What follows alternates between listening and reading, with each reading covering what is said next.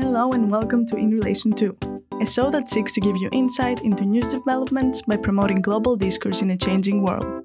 Our goal with this podcast is not to scratch the surface of what is happening globally, but rather it is to dive deep and gain a better understanding of it. This podcast is brought to you by Boston University. Hi everyone, I'm Faizan and I'll be one of your hosts today. I'm Maria, one of your hosts, and today we're going to be interviewing a very special guest, Ambassador Mark Storella.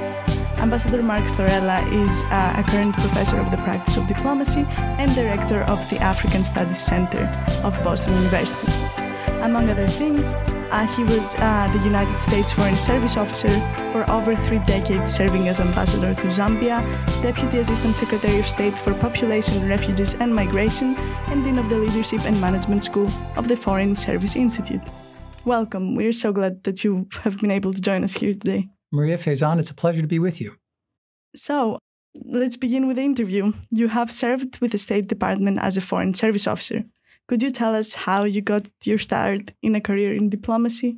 Sure. I had no idea that I was going to go into diplomacy. And when I went to university, I was mostly interested in the sciences. But I took a course freshman year as a lark on Chinese history. And honestly, it was a course that changed my life. I saw that there was a whole world I knew almost nothing about, and I thought it was fascinating. And so I slowly moved farther and farther away from that and started studying international relations, government, East Asia. And then when I graduated ended up going to the Fletcher School. And when I graduated from there, I couldn't get the job I wanted. And instead, I got a job with the Department of the Navy scraping barnacles off of submarines. I actually wasn't scraping them. I was writing contracts to help other people scrape them. But the Navy made a mistake, and they gave me a rotation to the State Department. And when I saw that, I fell in love, and I never turned back. Wow. What do you mean that the state made a mistake? Well, if they wanted me to stay writing contracts to have barnacles scraped off of submarines, they should have left me in the Department of the Navy. Yeah. That's really super cool how fate sort of put you in that position and it all worked out from there. So you've had a very long and interesting career that spanned over 3 decades. Like Maria said, you've served in several different positions, such as the Deputy Assistant Secretary of State for Population, Refugees and Migration. And a fun fact is, you oversaw over $2 billion in humanitarian assistance across the Middle East, Africa, Asia.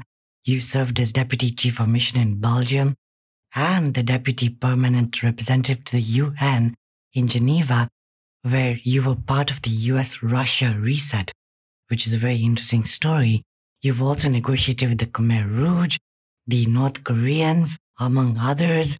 So I wanted to ask you, could you tell us a little bit more about all of your roles? And in specific, what was one unique challenge of each different role?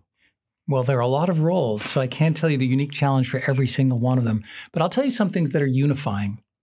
All the roles you spoke about were senior positions. I spent a long time in junior positions.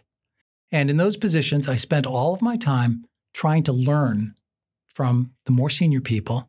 There was a lot of sense of apprenticeship in American diplomacy. You learn from the senior people, you go with them on trips, you listen to how they deal with things, and then you try to do the same thing. You write 1 million sets of memos and talking points, and then ultimately you're on the receiving end of all of that. When you get to those senior positions, if you listen carefully to what Faizan said, there are things that unify them. One is you are always leading a team. And so you may think that diplomacy is all about studying what Kissinger thought, but actually a lot of it is about motivating and taking care of your own people. That's one of the things that I tried really hard to instill in folks when I was the Dean of the Leadership School for the Department of State. Another thing is you have to manage big programs. $2 billion worth of programs is a lot of programs.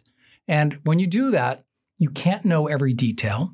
So you have to learn how to trust your staff and know how much you need to know while still feeling, frankly, a little bit exposed because you can't know everything. In all of these positions, I also felt like the key thing to remember was that American diplomats represent the interests of the American people, It's easy to forget that. It's easy for people to think of diplomacy as about creating agreement, bridging differences, creating peace. You want to do all of those things, but the purpose of all of that is to advance the interests of the American people. What I found was that the best way to do that was by practicing what I call Aretha Franklin diplomacy, RESPECT. Every single person around the world wants to be treated with respect. And they especially want to be treated with respect from representatives of big powers who they think might be arrogant or who might look down on them for whatever reason. If you treat people with respect, you can get so much more done. So those are the unifying principles. I think you mentioned how, as a diplomat, your job is to represent the people of the nation in other states. And I was wondering how often the way that you thought that you would represent the people clashed with the government's wants and desires. So first, it happens all the time. Mm-hmm. American policy represents the interests of the American government and the American people. And sometimes that's very different from what folks in a different country might be thinking. When I was in Zambia, one of my jobs was to try to support the rights of LGBTQIA+ people. But it's a traditional society in Zambia. And I had to meet with the church groups, and the church groups were often opposed to this. And I think it was very difficult sometimes to try to explain why the United States was supporting those rights when they actually didn't really even want to talk about it. So that's one example, but I can think of many others. In many countries that I served in overseas, we worked very hard not just to support the rights of certain groups, but very broad rights, like the rights to have a free election. Governments often don't want free elections because governments are in power and elections are a way they can lose power. So you find yourself pressing for things that locals often will have trouble with, either the government or the broader population. The real challenge, I think, for a diplomat is to find a way to communicate effectively. Now we get to the bridging of the differences. Try to understand the local people, what their concerns are, and then make sure you're trying to respond to them too. After all, as I always reminded every single one of the staff members in all the embassies I worked at, we are guests in this country. And remember that. Yeah. So shifting a little bit from your career in diplomacy, as you know, we live in an age of like great disruption. And there's so many different challenges that we wake up in the news and we read every day, you know, from supply chain disruptions to climate change to the war in Ukraine. And there's just a general mistrust in the ability of large international institutions. And so I had to ask, what's your opinion on sort of what the greatest challenge or threat to diplomacy is in this age of disruption, as we call it? Faizan, we could dedicate an entire program to that question. It's really the question of our time, I think. How do we deal with all this disruption? And frankly, Faizan, you understate the degree of disruption that's going on in the international system right now. You didn't even mention the simple fact of the rise of China, which is radically changing power relationships. At the same time, the end of the Soviet Union, and now we're still seeing kind of, I think, the death throes of the Soviet Union and what Putin is doing in Ukraine. Did you mention climate? This is one of the biggest challenges of all, and it's going to affect everything else. And we're living through COVID. Global health is a global crisis, and it requires some kind of global response. So first, the disruptions are enormous. And to me, we see this right now, the difficulties this produces, in the action of the UN Security Council. There are so many disagreements amongst important countries right now that the veto is being used all the time in the UN Security Council over issues that you might think are really obvious, peace and security issues like Ukraine, that should be really obvious, but we're not reaching agreement on those things. The UN Security Council, one of the key elements of the post-war order, is effectively dysfunctional because of the disruption that's upending relationships. That's one example. I think that we're also seeing countries press for changes in fundamental rules. Way back in 1948, we all agreed to the Universal Declaration of Human Rights. It's something you sign on to when you join the United Nations. And yet right now we're seeing an effort to rewrite what that means. Are we talking about individual rights or are we talking about collective rights? Obviously, China is playing a leading role in challenging the Western view, although I thought it was the international view, of what human rights are all about. So one of the difficulties I would say we're facing right now in this era of disruption is that we are changing the rules of diplomacy while we're trying to play the game of diplomacy. Now, I'm glad you asked this question. It shows that you folks are thinking about this. But what I'm really worried about, you asked what's the biggest challenge? To me, the biggest challenge is that many people don't understand the importance of this threat. There's a lot of complacency that these institutions will be able to hold up anyway, despite the pressure that they're under. And what I think we have to recognize is, in fact, the institutions may not hold, and they may need to be revised in ways that we haven't even thought of yet. But complacency means we're going to be blindsided. It means challenges are going to come our way that we will not have prepared for. Diplomacy is at its most effective when it's preventive diplomacy. Solving problems is always harder, always more expensive, always more time-consuming than preventing the problem before it happens. So complacency, I think, will lead us, unfortunately, to fall into the trap of not preventing problems before they happen. And that's going to be much harder. Wow, that's really insightful. And I was just previously reading an article that was talking about how the same thing happened with the crisis in Ukraine, how many politicians, diplomats ignored the kind of developments in Russia prior to the invasion, such as the annexation in 2014. And they were comparing it to how you first get a cavity and then you go to the doctor. You don't just, prevent it. Well, Maria, this is much more complicated than just brushing your teeth and flossing, yeah. Although you should do those things too. Unfortunately, yes. Yeah, take care of your health. So my question would be, so I think you kind of suggested preventative diplomacy. What would that look like? If you could give us some examples. I'll give you an example that I worked on directly. And it has to do with one of the great disruptions of our time, which we have not even mentioned yet. And that is the disruption of mass migration. We've seen it in many different places. We've seen 1 million Rohingya refugees flood across the border into Bangladesh. We're seeing mass movements across the Sahara and the Sahel to North Africa, in many cases because of climate change. And we're seeing the movement, as you've seen on television all the time, of people in desperate circumstances taking to boats across the Mediterranean, in the South China Sea, different areas around the Horn of Africa, trying to find safety.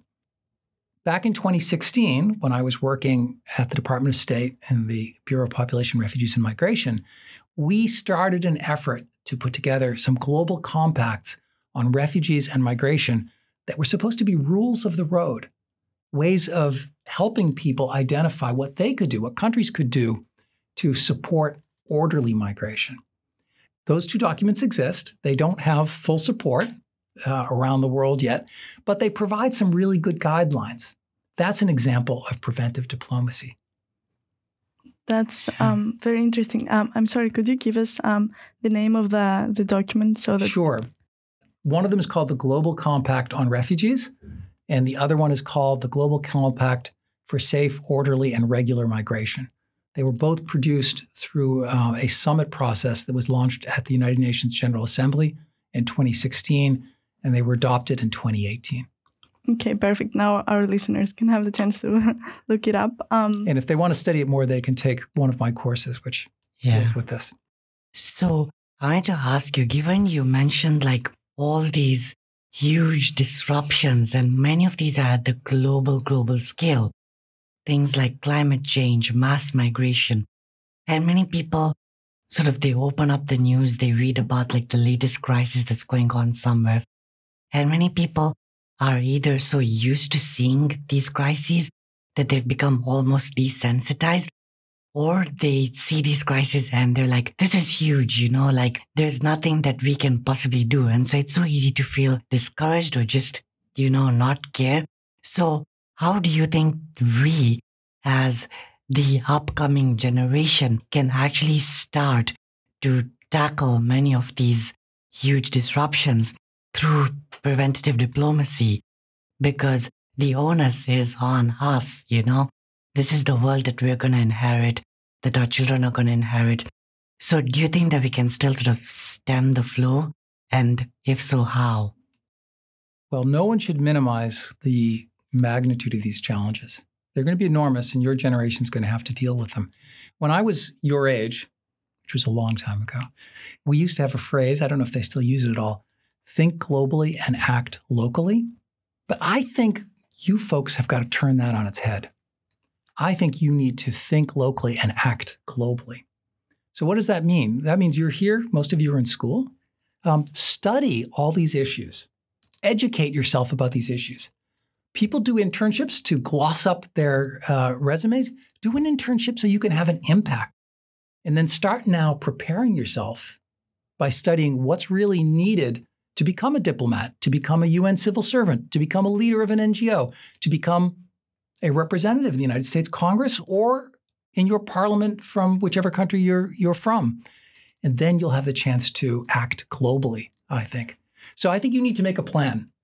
Start now preparing yourselves. Start preparing your skills and start preparing your knowledge, and then work towards that goal where eventually the time will come and you may be the right person in the right place at the right time to make a difference. I'm going to say something else about this, though. Young people may think, what am I supposed to do? I'm not Bill Gates. I'm not Ursula von der Leyen. How am I supposed to have any kind of impact? One of the amazing things we're seeing right now is that there are very young people like Greta Thunberg who changed the entire international debate on climate. Malala from Pakistan was able to put a real focus on education for women and for girls. And Nadia Murad, a Yazidi, I once visited that area, though certainly never met with her, to me demonstrated that young people have a voice people around the world want to hear.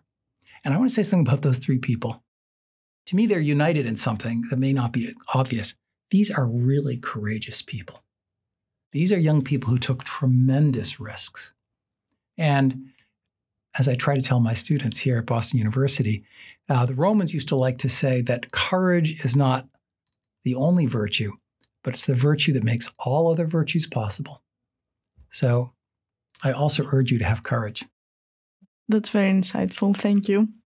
I was wondering, so you mentioned Greta Thunberg, and she was a person who, from a very young age, activated herself in social media and managed to have an impact. I was wondering, so what's the role of social media in having an impact before you have learned enough to actually act in a bigger scale in a way?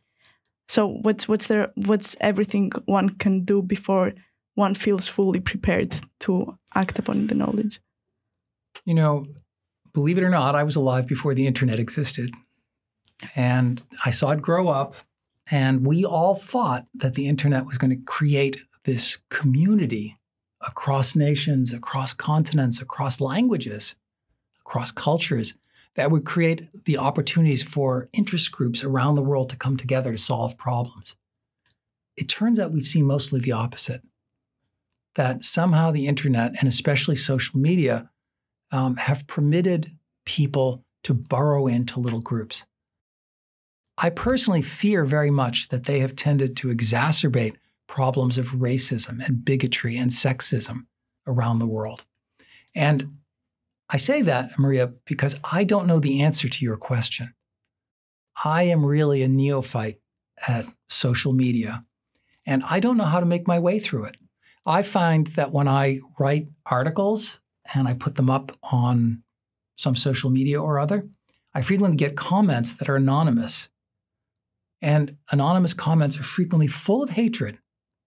Rather than engaging in some kind of reasoned debate, rather than assessing the issues, rather than expressing themselves in terms of where they come from, they hide where they come from.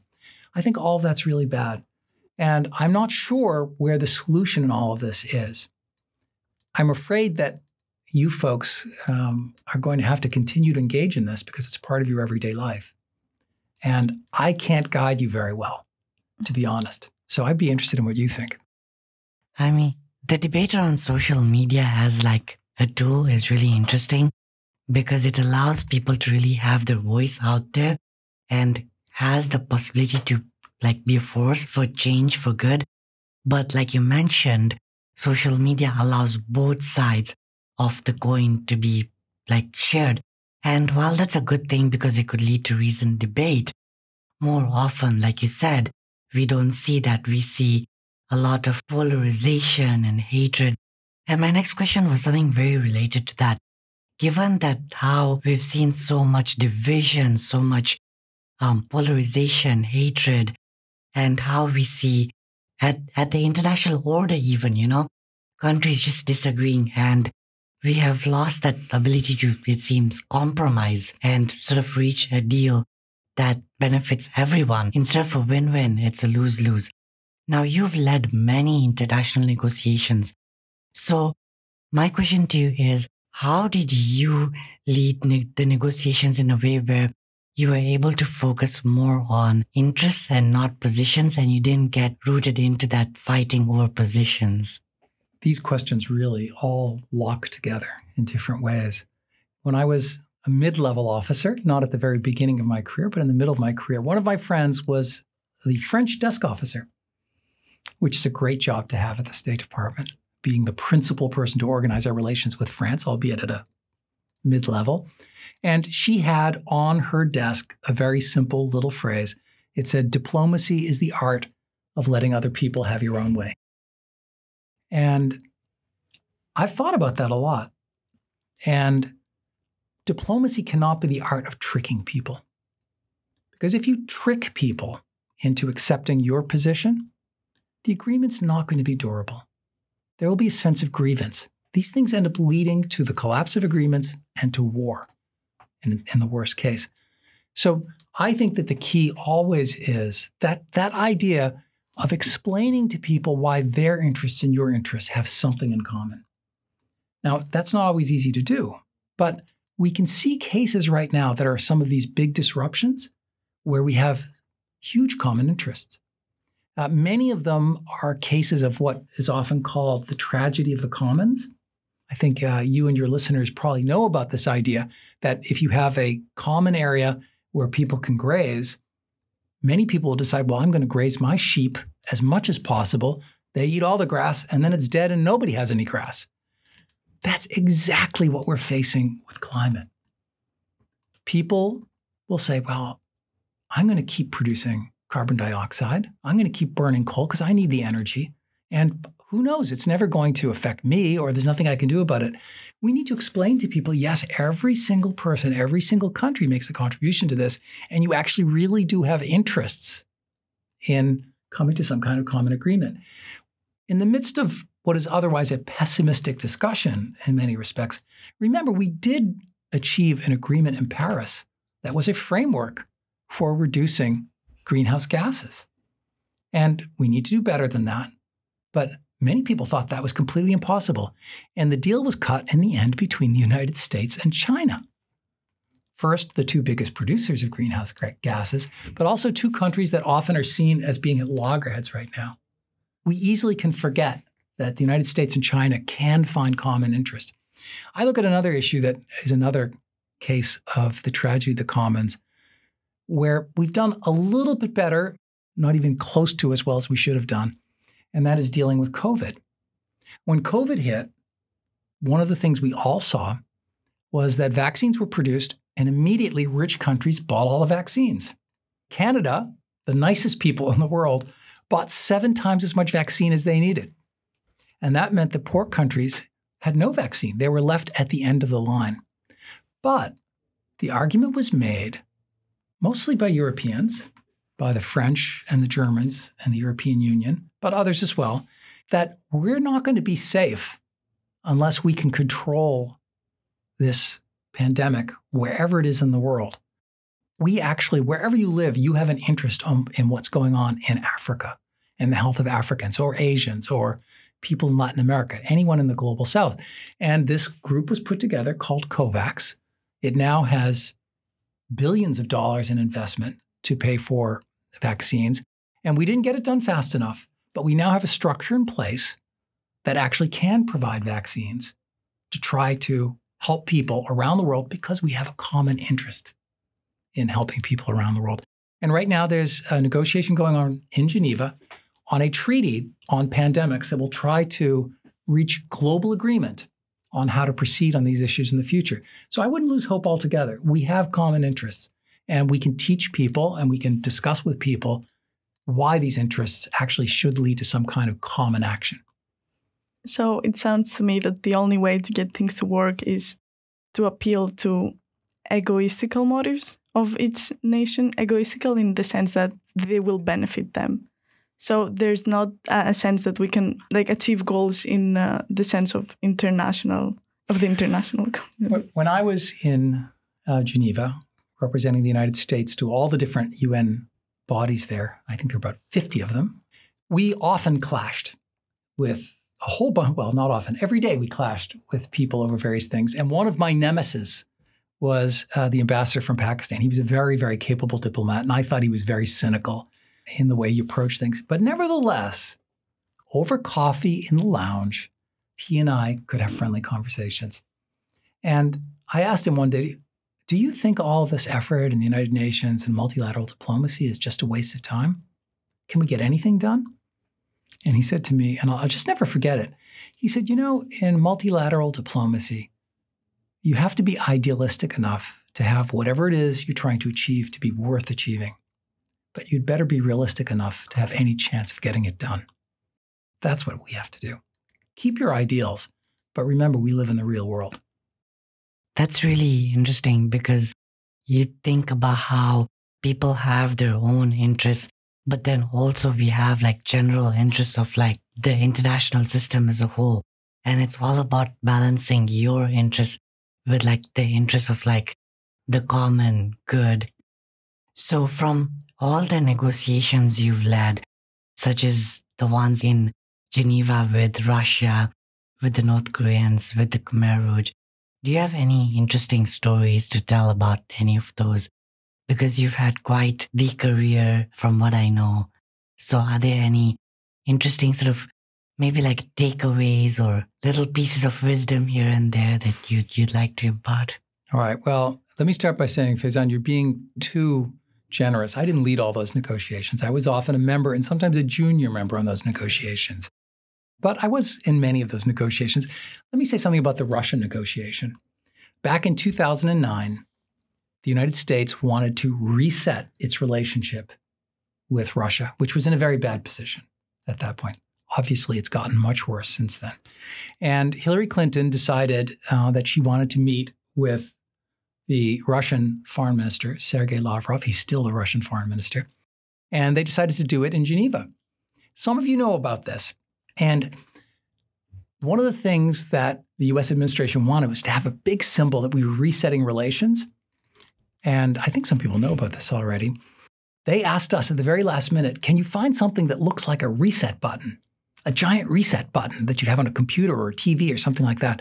And so we went downstairs in the Intercontinental Hotel into the spa, and there's a giant jacuzzi there. And on the wall was an emergency off button, a big emergency off button. And our people screwed it right off the wall and brought it upstairs, and we put it in a nice box for Hillary Clinton to present to Sergei Lavrov. And this was done 40 minutes before her plane landed. And about 3 minutes before her plane landed, I got a message saying, does anyone know how to say reset in Russian? And I remember saying to the whole team, don't ever answer this. We're not interpreters. But as you know, if you look at the history of this, we managed, it wasn't our fault particularly, but somebody did it. We managed to have the wrong word for reset. And Sergei Lavrov immediately said on that and said, that doesn't say reset, that says overload. And poor Hillary Clinton had to try to help and say, okay, yes, well, it means our relations, our agenda is overloaded with things we have to do. Anyway, the small message of this story is prepare well in advance for a negotiation. Don't leave it to the last minute. That's one thing that I would say. I once attended the greatest dinner in the history of the world. I didn't get to eat because I was working. And that was a dinner that was held in 1991 at Versailles, the great palace of Louis XIV. And it was at the end of the Cold War. It was actually 1990, I think. And François Mitterrand, the French president, wanted to throw a party to celebrate the end of the Cold War with every single country from Europe and North America present there. So there it was, a giant table, 200 seats.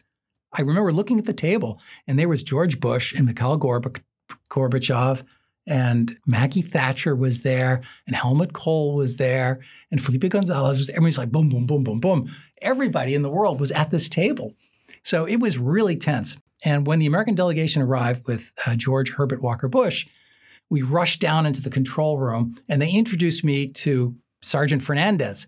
And they said, we'd like to introduce you to the nutritional technician of President Bush. I had no idea what they were talking about. And they looked at me and they said, he's the food taster. And I thought, you're kidding. First, I had no idea we had food tasters. It's a crazy idea. I've just got to say. And the other thing is, I thought, well, why don't you tell me about this? So I had to negotiate his way into the kitchen. They said he only has to look at and see the preparation of the food. So I went through the French Secret Service, then I went through the Garde Républicaine and trying to explain different ways why this was necessary. And finally they said, you can't enter the kitchen. This is France unless the chef agrees. And there's the chef preparing a dinner for 200 people. And he comes out with the white toque hat on. And I thought it was really smart. I said, well, you know, our president has unusual allergies. And you saw he got sick in Tokyo, where he actually vomited on the Japanese prime minister. You wouldn't want anything like that to happen here. So it would be really good if you let him in. And he looked at me, and then he looked at the sergeant, then he looked at me, then he looked at the sergeant, and then he looked at me, and he said, mais non, vous les Américains, vous cherchez les secrets de la cuisine française, interdit, interdit. So you, the Americans, you're here to find the secrets of French cuisine. It's out. I forbid it. And that was it. I felt completely defeated. Wow. And we walked back, and I thought, oh, my career's over. I couldn't negotiate to get the food taster in. Obviously, nothing whatsoever happened, and it didn't turn into a problem. I told them, just take Mitterrand's plate and George Bush's plate and switch them at the last minute. But in any event, that's an example of a kind of silly thing that happened. Again, It shows you should prepare. And always prepare. It's engraved in your memory now forever. No, I won't forget it. Yeah. I won't forget it. A traumatic experience, perhaps. I love how, like, you said how you guys went back and asked the Russian minister, who was your, like, opposite number, for the button, and he told you in, like, the very Russian accent that this button does not belong to us. It belongs in a place in history. I remember, that was another one of my failures. Hillary Clinton's people sent me to get the button back so we could change it. And his name was Lushinin, Valery Lushinin. And Lushinin said to me, no, Mark, this button does not belong to you. It does not belong to me. It belongs to history. Yeah, that button is indeed in the history books. Another question that we'd really like to ask you before we close this episode is if you have any advice to give to the students listening to the episode about how, amidst the high competition in the field of diplomacy, they can be more distinctive and have more chances of achieving it. Well, the first thing I would say is whoever's listening to this, whatever it is you're working on, whether it's communications or history or medicine or the law, you will work in international relations. Globalization may be slowing down a little bit, but it's not going away. Whatever it is you do, you're going to be doing international things. So learn about international relations. I urge students to focus on a couple of things to distinguish themselves. And the first one is communications, which incidentally, I noticed that we're in the School of Communications right now. What a coincidence. But it turns out that's the most important thing in international relations. And everybody you might seek a job with wants you to be able to express yourself in a way where they can understand what you're talking about, where you can actually persuade people. So people don't like to do it. They say that various polls show that the thing people fear the most, more than death, is public speaking. Get out and do public speaking. Get out and force yourself. Everyone is afraid of it. Even I, having done probably hundreds, maybe thousands of speeches, find myself sometimes a little bit afraid when I get before an audience. So just force yourself and do it over and over again and recognize it's going to be difficult. Learn to write really well. And I urge you to learn to write concisely. People do not have time for 20-page papers. When you graduate from school, that's the last 20-page paper you ever write for the rest of your life. Learn to write on 1 page or 2 pages your important message. So those communication skills are really important. But I have to say, what you're studying in your various courses, people want some substantive knowledge too. Learn about a region and try to learn about it well. Study foreign languages. No matter what you do, study foreign languages. That's how you learn about what really goes on in a foreign culture, I think. I've studied every foreign language in every country I've gone to. My head's awash and confused in foreign languages, but I always try, even if I don't get very far. And learn a skill in an area. If you're studying energy, learn all about energy. If you're studying foods, learn all about food. If you're studying migration, learn all about migration. You have to offer both those functional skills, mostly communication, but also knowledge skills. So you've got to do both of them. All of my students do internships, and I am very excited by it. They're learning a lot. I don't know how you do it because you all have an awful lot on your plates. I'm sure that my students are all exhausted all the time.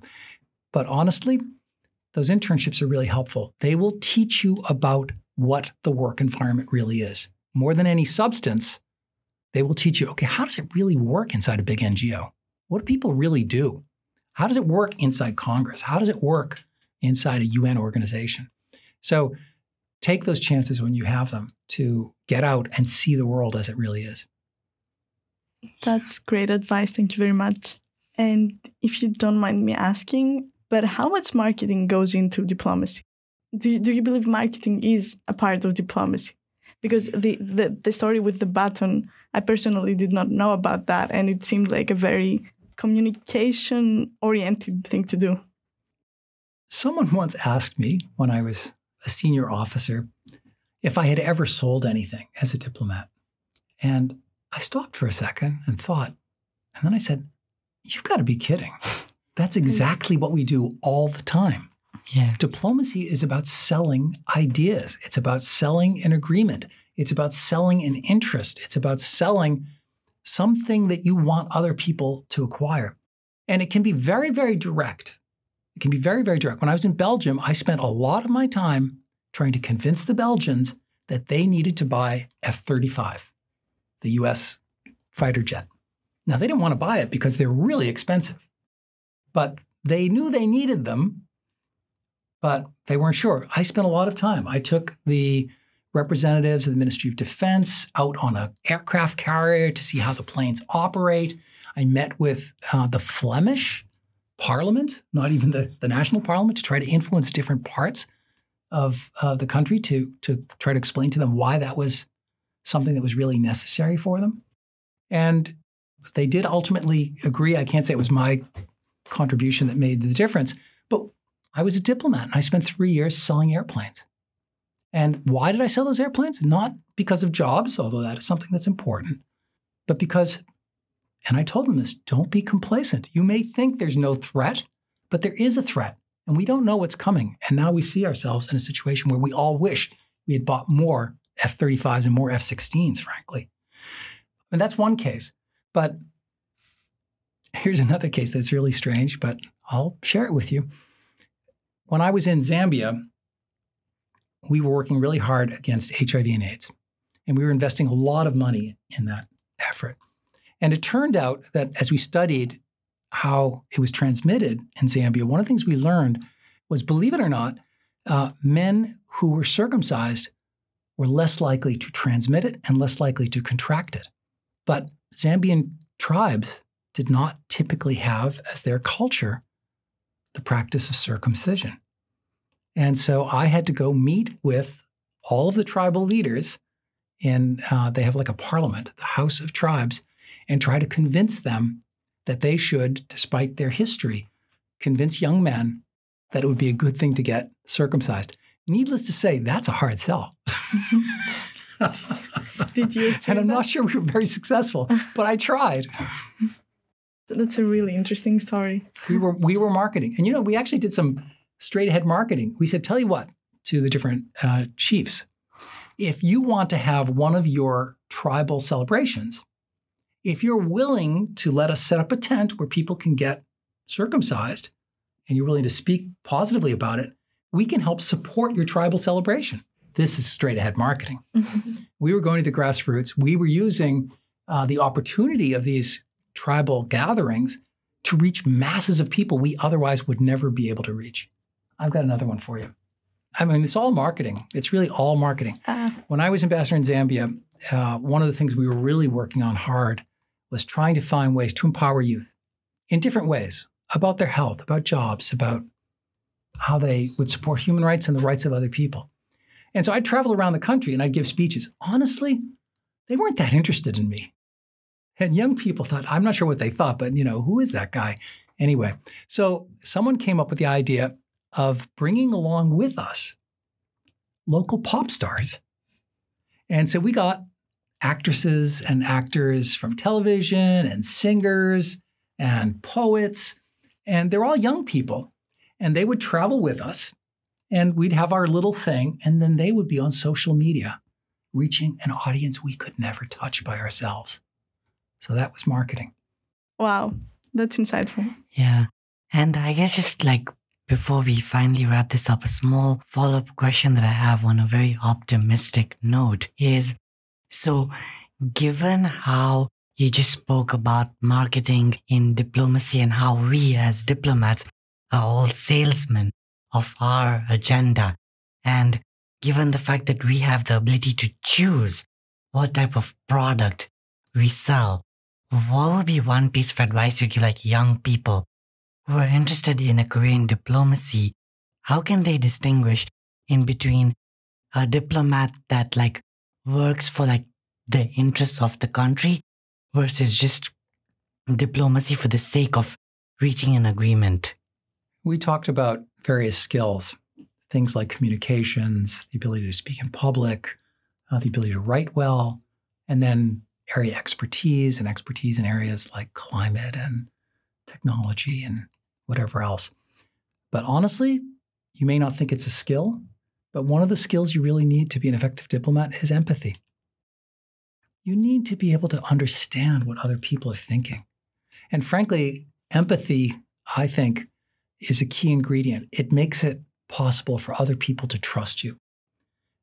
In the end, you really need trust if you're ever going to be able to work together. And if people don't think you're empathetic, if they don't think you care about them, frankly, they're not going to trust you. Yeah. So that, I think, is the secret sauce. Yeah.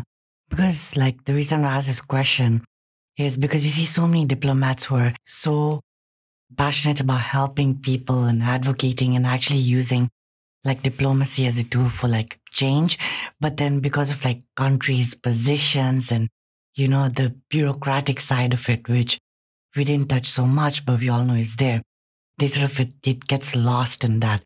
So I think that's a very good message, is just have empathy and be yourself, and eventually you will come through. Thank you for that. My pleasure.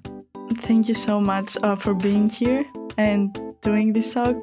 Yes, it was a lovely talk and discussion. Thank you. Maria Thank Faison, you. thank you very much. It was a real pleasure for me too.